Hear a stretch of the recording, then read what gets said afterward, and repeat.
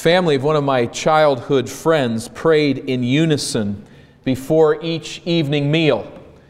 God is great, God is good, and we thank Him for this food. Amen. At which place all 8 dove in to the meal that was before them. In another canned prayer of thanksgiving that we commonly hear, the host or hostess says, with everyone's head bowed, "For this food we are about to receive, may we be truly grateful."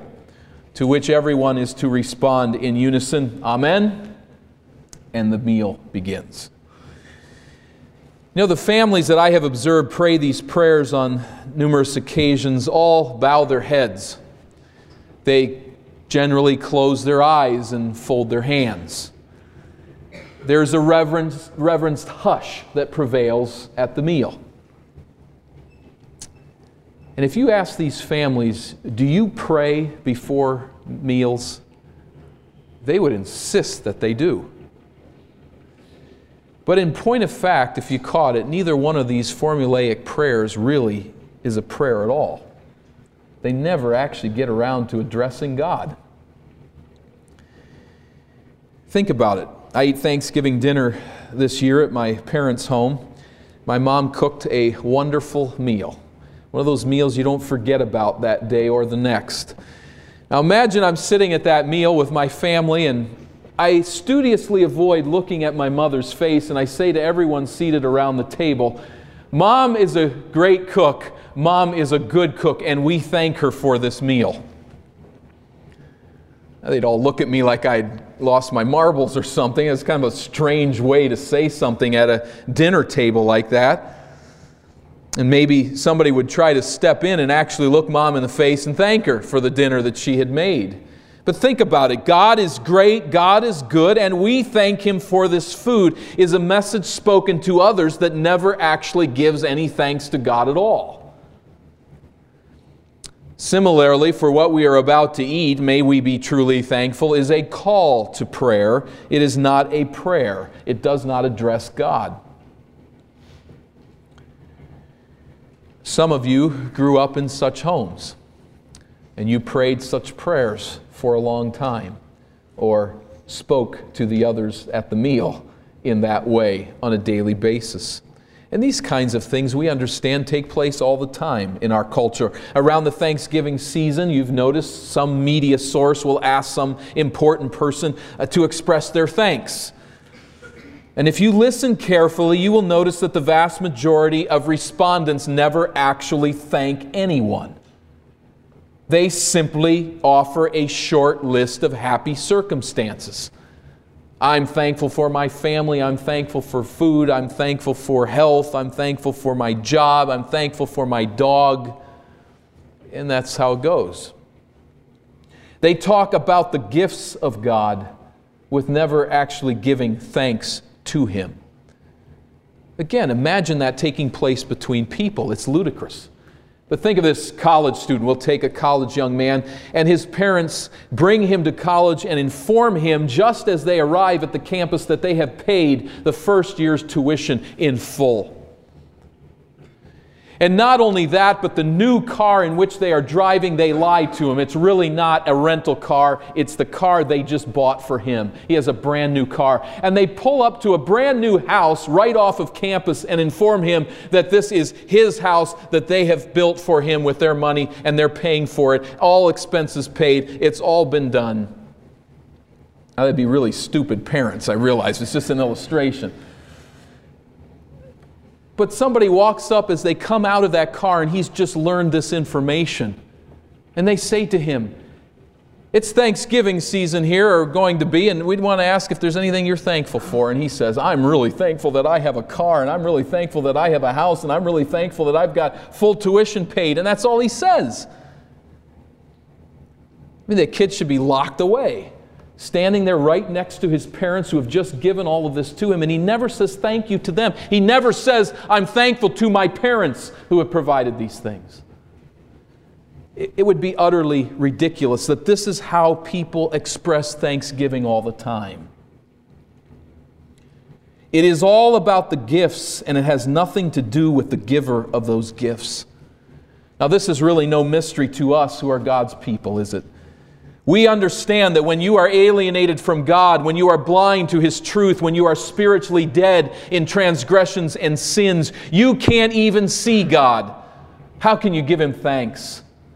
You look at all of His gifts, but you do not see Him. If you have not been spiritually reborn, if you've not come to know God through the redemptive work of the Lord Jesus Christ, His Son, you may pray about thanking God.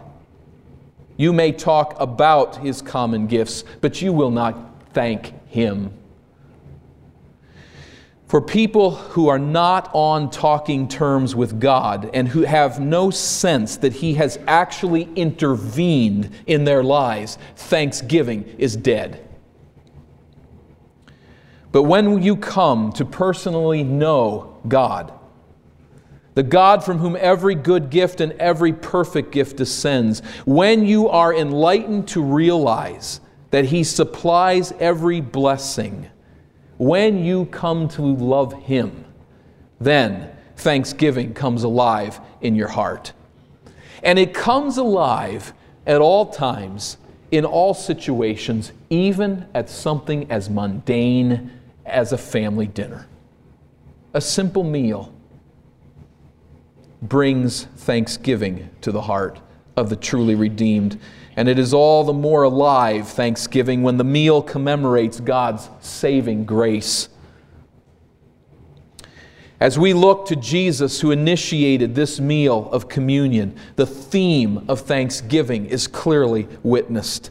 In fact, many Christian traditions refer to the Lord's Supper or communion. We use those two phrases. They refer to it as Eucharist, from the Greek word which means thanks or thanksgiving. And as we look to Jesus, there's good reason for calling this meal Eucharist. We shy away from that term because often it is used in places that attach wrong meaning to this meal. And we don't need to use that phrase. In fact, it is probably more biblical to refer to it as the Lord's Supper and communion. But there's a reason why it's called Eucharist. There's a reason why it's referred to as a meal of thanksgiving. We look first of all to Jesus Himself for this as we see Him praying over that Last Supper, which is the seedbed and the environment in which this meal was given to us. The Gospel authors, as we have noted in our journey through Luke, one Gospel writer often records something that another does not, and that leads to all kinds of interesting comparisons between the two. But this is especially true when the event is less than vital to the particular author's account. All four Gospel writers record Jesus' baptism. They all four refer to His transfiguration, to His crucifixion and burial and resurrection and post-resurrection ministry. Depending on what you do with the end of Mark, only Luke refers to His ascension, and only two of the four Gospel writers refer to Jesus' birth. So in light of this, it's intriguing to note that the synoptic writers, that's Matthew, Mark, and Luke, John writes a good deal later and has a different agenda than these three, but the synoptic writers all record the detail that Jesus gave thanks at the Last Supper. I think there's significance to that. It's significance that's backed up not in this simple point, but as the New Testament deals with this very thing. More on that later. But Jesus was following tradition when He prayed over the elements at the Last Supper. The Jews did that at this meal. But the fact that the synoptic writers mention this prayer, I think, is significant. All of them take the time to say this. Matthew 26 and verse 26. Let's just remind ourselves of this simple point. I'd like to string along a thought here as we consider Jesus giving thanks at this Passover meal. And we consider it in light, first of all, of the Gospel writers, just to remind ourselves of this obvious truth.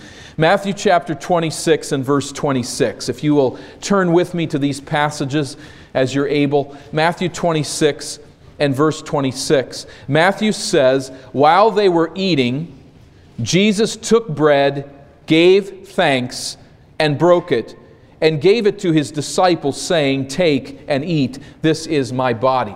This is not the first time in the Gospels that Jesus gives thanks at a meal. As he created the food for the multitudes, he broke it and gave thanks. That is mentioned there as well. It seems to be a pattern of his life that those who knew him never forgot. That as he broke bread, as he gave thanks, there was something in that typified Jesus' ministry and reminded his followers of him after his death. But we find here, so it's not the first reference to him giving thanks, but it is mentioned here at this last Passover with his disciples. Mark chapter 14 and verse 22. Mark chapter 14 and verse 22. Mark 14, 22. While they were eating, again at the Lord's Supper, this last meal, Jesus took bread, he gave thanks, and broke it, and gave it to his disciples, saying, "Take it, this is my body." He gave thanks. Luke chapter 22 and verse 17. Luke also believes it important to record this truth. Again, remembering that the gospel writers skip many details in the recounting of Christ's life, but this one Luke also presents to us. Luke chapter 22 and verse 17. Here we have further detail. As Luke says in 22:17, after taking the cup, he gave thanks and said, "Take this and divide it among you, for I tell you, I will not drink again of the fruit of the vine until the kingdom of God comes." And he took bread, gave thanks, and broke it, and gave it to them, saying, "This is my body given for you. Do this in remembrance of me." So with the cup and with the bread, Jesus gives thanks for each, and it is recorded by the gospel writers. Now, John writes for a different purpose and does not even record this meal. He doesn't reference at least the bread and the cup, and so he does not mention that Jesus gave thanks. The point being, again, very simply, that with all three synoptics, this is a point of significance. Now, this significance is not, I don't think, coincidental. Don't think that it just happened. But in fact, we find as the New Testament develops that this idea of giving thanks is significant to the biblical authors, particularly to the Apostle Paul. Let's turn to 1 Corinthians chapter 11. This is a passage that we read often in the context of the Lord's Supper, and often I think probably do not mention anything about this, but it's there each time that we read it. 1 Corinthians chapter 11 and verse 23. 1 Corinthians 11, verse 23. "For I received from the Lord what I also passed on to you. The Lord Jesus, on the night he was betrayed, took bread." Now notice it. "And when he had given thanks, he broke it and said, 'This is my body, which is for you. Do this in remembrance of me.'" This is an obvious reference to the Passover meal Jesus ate with his disciples on the night he was betrayed. Like the synoptic authors, Paul also includes this detail that Jesus gave thanks for the bread. Now, verse 25 reads, "In the same way, after supper, he took the cup," which seems to assume that Jesus also offered a prayer of thanksgiving for the cup, which, of course, Luke has just said he did. So on the night of Passover, the Jews gathered to rejoice in God's deliverance as he rescued them from slavery in Egypt. And on this sacred night, Jesus dramatically heightens the symbolism of the Passover meal. He gives thanks for the bread and the wine, which symbolize now not merely Israel's deliverance from Egypt, but will hereafter stand for the believer's communion with the sacrificed body of Jesus, which he will soon lay down for their redemption. Jesus gives thanks for this bread. It takes on new symbolism. And as he holds that bread and that cup, Jesus knows that his life will be sacrificed to to free God's people from the bondage of their sins. Think of it in light of its context, the deliverance from Egypt. Now Jesus says, this blood, this is the new covenant in my blood, as he passes the cup. He holds aloft that bread and that wine, and he gives thanks for this new day, for this new work of saving grace that he is fulfilling. And I use that word very specifically. He's fulfilling it. It's not a new plan of salvation that has nothing to do with the old plan of the Old Covenant in the Old Testament. As Israel was delivered from Egypt and celebrated in this Passover meal God's deliverance, so Jesus Christ had come to deliver his people from the bondage of sin. And Jesus holds up these elements that demonstrate this freedom from sin, and he gives thanks to the God of salvation.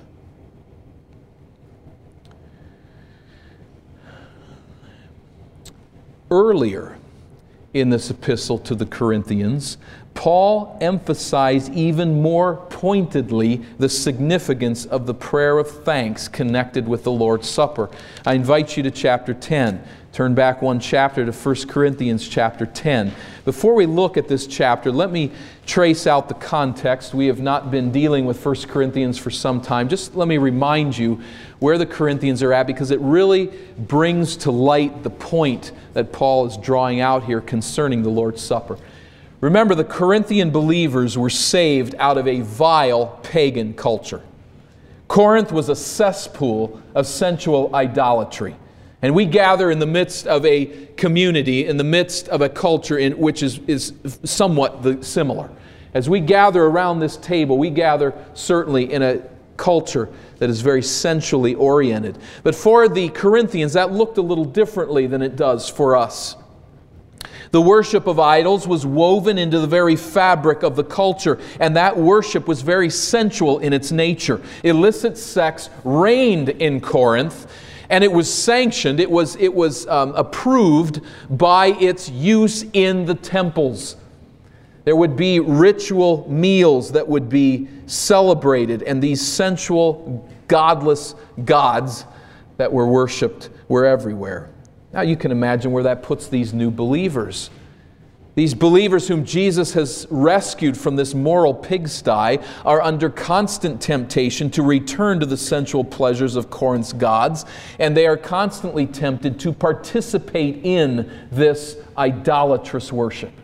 It was a real live problem for them, as it is for Christians in our day, in our setting. In chapter 10, Paul warns the Corinthians that God is a jealous God, whose anger is aroused by idolatry. That takes a little work for us, and we'll perhaps do more work on that in the future as God gives us opportunity.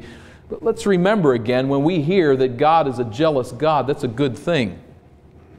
Some of you young people get in trouble once in a while, I'm sure, from mom and dad, and they correct you, explaining that what you have done shows jealousy and that is wrong. Jealousy is generally an evil thing, because in jealousy we see someone else, what they have or what they are doing or how they are received, and we want what's happening to them. We don't like it, that they're being promoted or something of the like. Jealousy is an evil thing, but when it comes to God, we need to understand His jealousy in a certain manner. God is a jealous God because He knows that false gods are nothing more than the enfranchisement of human depravity. What I mean by that is this: they are nothing but images that glorify the wickedness that resides in the heart of the people who invent them. There's a reason why many of the gods at Corinth were sensual, wicked, immoral gods. The reason is because that was what was in the heart of the people who invented them in the generations that went before. So God is jealous when He knows that people are elevating depravity. God is jealous because there is only one God. Therefore, every false god is an illusion. God is jealous when His people worship nothing instead of Him. As a father might be jealous of a young man, his son, who has in his room a picture of an athlete, and worships that picture, or the picture of some woman and worships that woman's body and has no relationship to his Father, that's a right kind of jealousy. Those pictures are an illusion. In one respect, they are nothing but paper. And here this young man is worshiping them and relating to them and not to his own Father. That is a small picture of God's jealousy when His people turn to idols. God is jealous when they worship nothing instead of Him. There is only one God, and therefore people who worship idols are really finding an excuse to express their moral depravity, which is killing them, and God hates that. God is jealous for His people's devotion because He knows that He alone is their Father and their joy and the source of their hope. And so Paul says, be loyal to God. Verse 14. Therefore, my dear friends, flee from idolatry. That's a negative way of saying be loyal to God. Run away from these idols. They're nothing. They're an illusion. They're drawing you away from the source of your joy and hope. They're a dead-end street. Run away from idolatry. Verse 15, I speak to sensible people. Judge for yourselves what I say. You're sensible people. You're reasonable. Let me draw an illustration for you to demonstrate that it is necessary to flee from idolatry. Notice the illustration he chooses. Verse 16. Is not the cup of thanksgiving for which we give thanks a participation in the blood of Christ? And is not the bread that we break a participation in the body of Christ? Because there is one loaf, we who are many are one body, for we all partake of the one loaf. In the Lord's table they would take one loaf and break it off with their hands and eat it that way. And they would drink, it would appear many times, from one cup that they would pass from one person to another. What is Paul saying? Drawing from his other theological works, he is saying that we have died with Christ to sin, and our identity and fellowship is bound up with Him. What is the proof? We eat the Lord's Supper together as His people. And how does Paul refer to the cup that we drink in the Lord's Supper? Did you see that in verse 16? The cup of what? The cup of thanksgiving. He calls it the cup of thanksgiving. This cup that is a participation in the death of Jesus Christ for us is a cup of thanksgiving. Now, at the Jewish Passover celebrations, this cup of thanksgiving was the third formal cup of the meal. But for us, it is now the only cup. Jesus crucified and risen is the source of ultimate expression of thanksgiving for us, His people. So as we come together around this table, and as we offer our public and private prayers of thanksgiving to God, may our hearts commune with Him.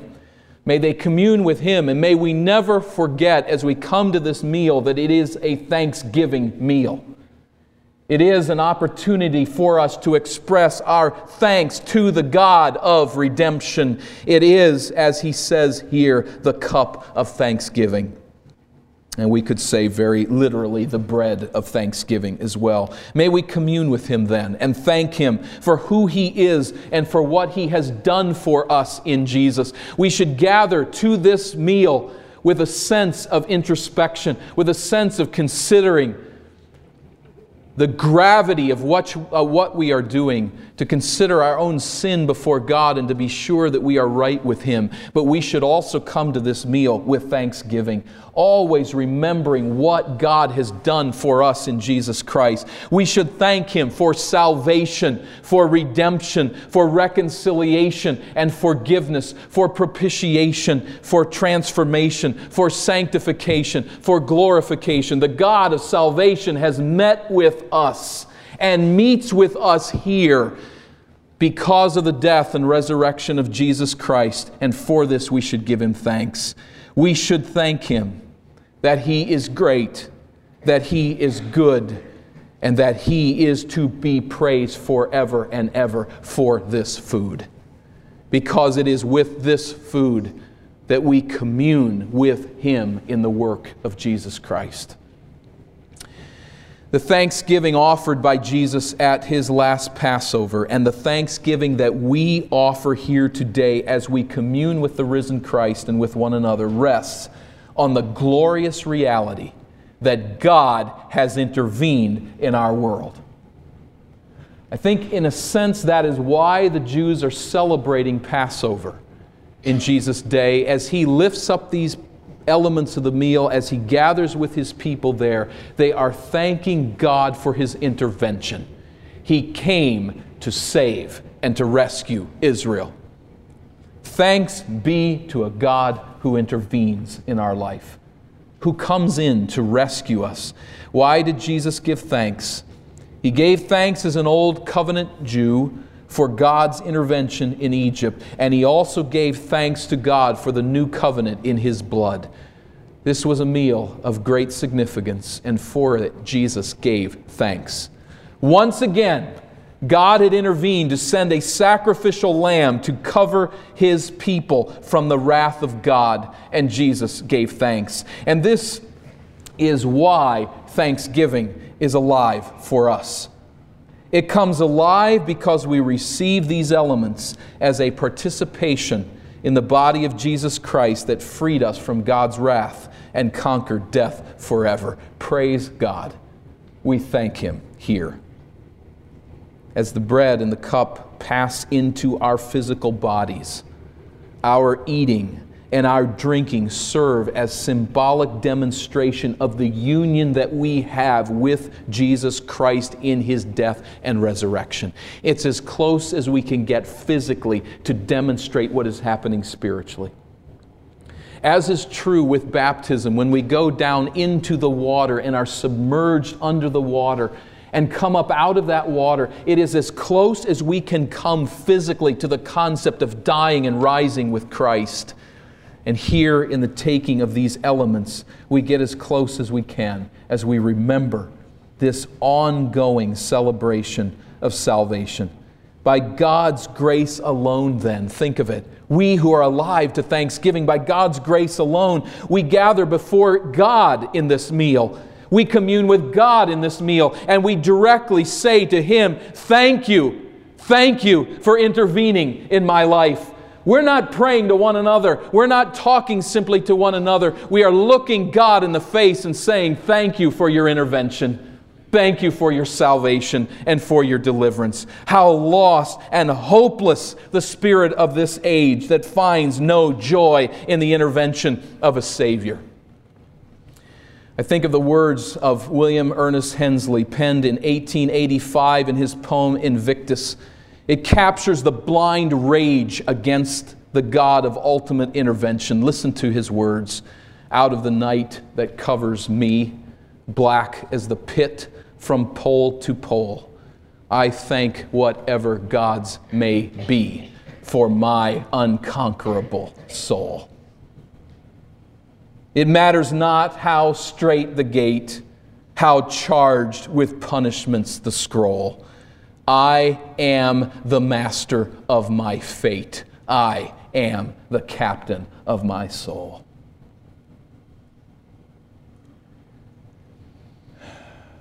Whether or not they are as aware of their rebellion against God as was Hensley, every soul separated from God is dead to thanksgiving.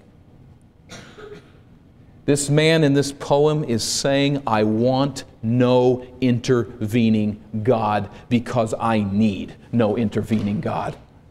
I need no rescue. I need no salvation. There are few who would say it that harshly and that pointedly, but that is the world in which we live. We talk about thanksgiving. We don't know how to do it. We can't look God. We can't stand before God and express our thanks. But is it not a wonder and a joy for us as God's people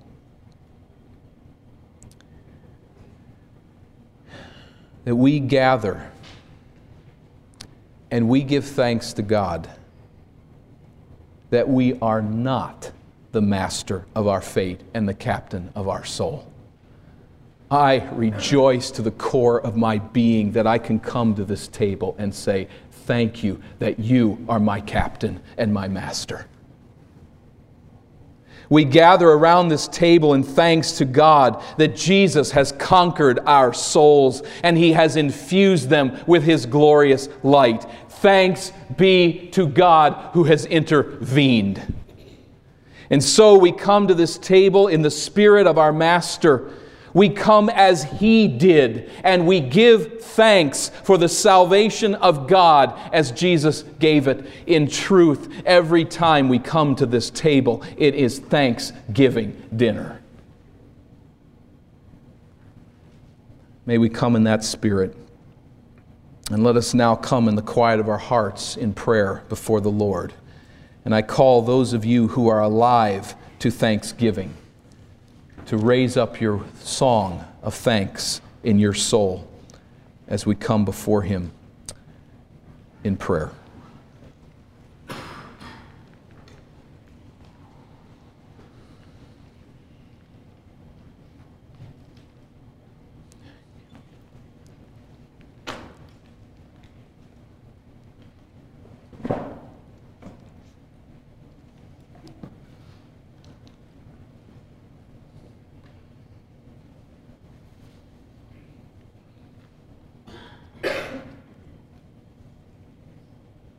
Then let's sing as a prayer 800.